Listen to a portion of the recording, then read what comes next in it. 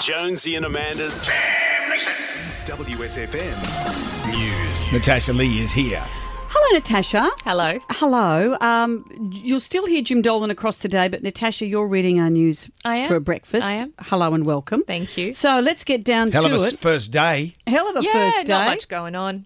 Bit wet. A little bit wet. What's causing the crazy weather? So what we know is the Weather Bureau says that relentless rainfall is going to continue to lash the state until at least Tuesday. And it's a strong high-pressure system over the southern Tasman Sea, and that's behind the persistent rain. And they're expecting that to collide with another weather system tonight. Right. So the danger zone is actually going to be tonight. So crews are asking everyone to still be on alert. Right. And when you say danger zone, what are we bracing for? Danger zone, well, they're thinking more than 200 millimetres of rain has fallen in Parramatta in the past 3 days. Just to give you a little bit of context, what we know so far is that the Warragamba Dam is pretty much reaching capacity. Hawkesbury is predicted to reach peaks of up to 15 metres. The SES has warned homes and properties there are going to be flooded.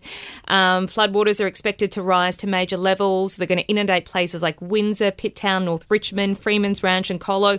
All those lower lying areas around the Hawkesbury, everyone needs to be on alert. Everyone needs to keep up to date with the SES website. Okay, well, Natasha, you're doing a great job. Wow. The big news coming up at 7 o'clock this morning. You'll have some more information there. Yeah, I saw also that they're saying, you know, if you need to get your stuff in order, stack your possessions, your life records and things, your stock or your equipment on benches and tables. Put your electrical items on the top, the absolute top. I would imagine you put all your records at the bottom so they would be damaged. My Barry Manilow records. Yeah. Those things have got a half-life of 1,000 years. I don't think they mean those kind of records.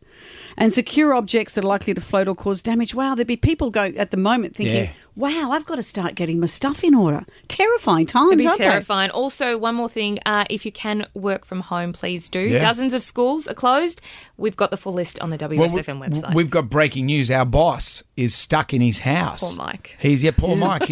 He's stuck. He lives on the Central Coast, but he can't get out of his house. He's stuck in the top half of his He's house. stuck because it's a massive house because he pays a fortune. He owns like acreage up there, but he's got he's stuck in the top part of his house. We might see if we can catch up with him. Yeah. Jam Nation. With Jonesy and Amanda.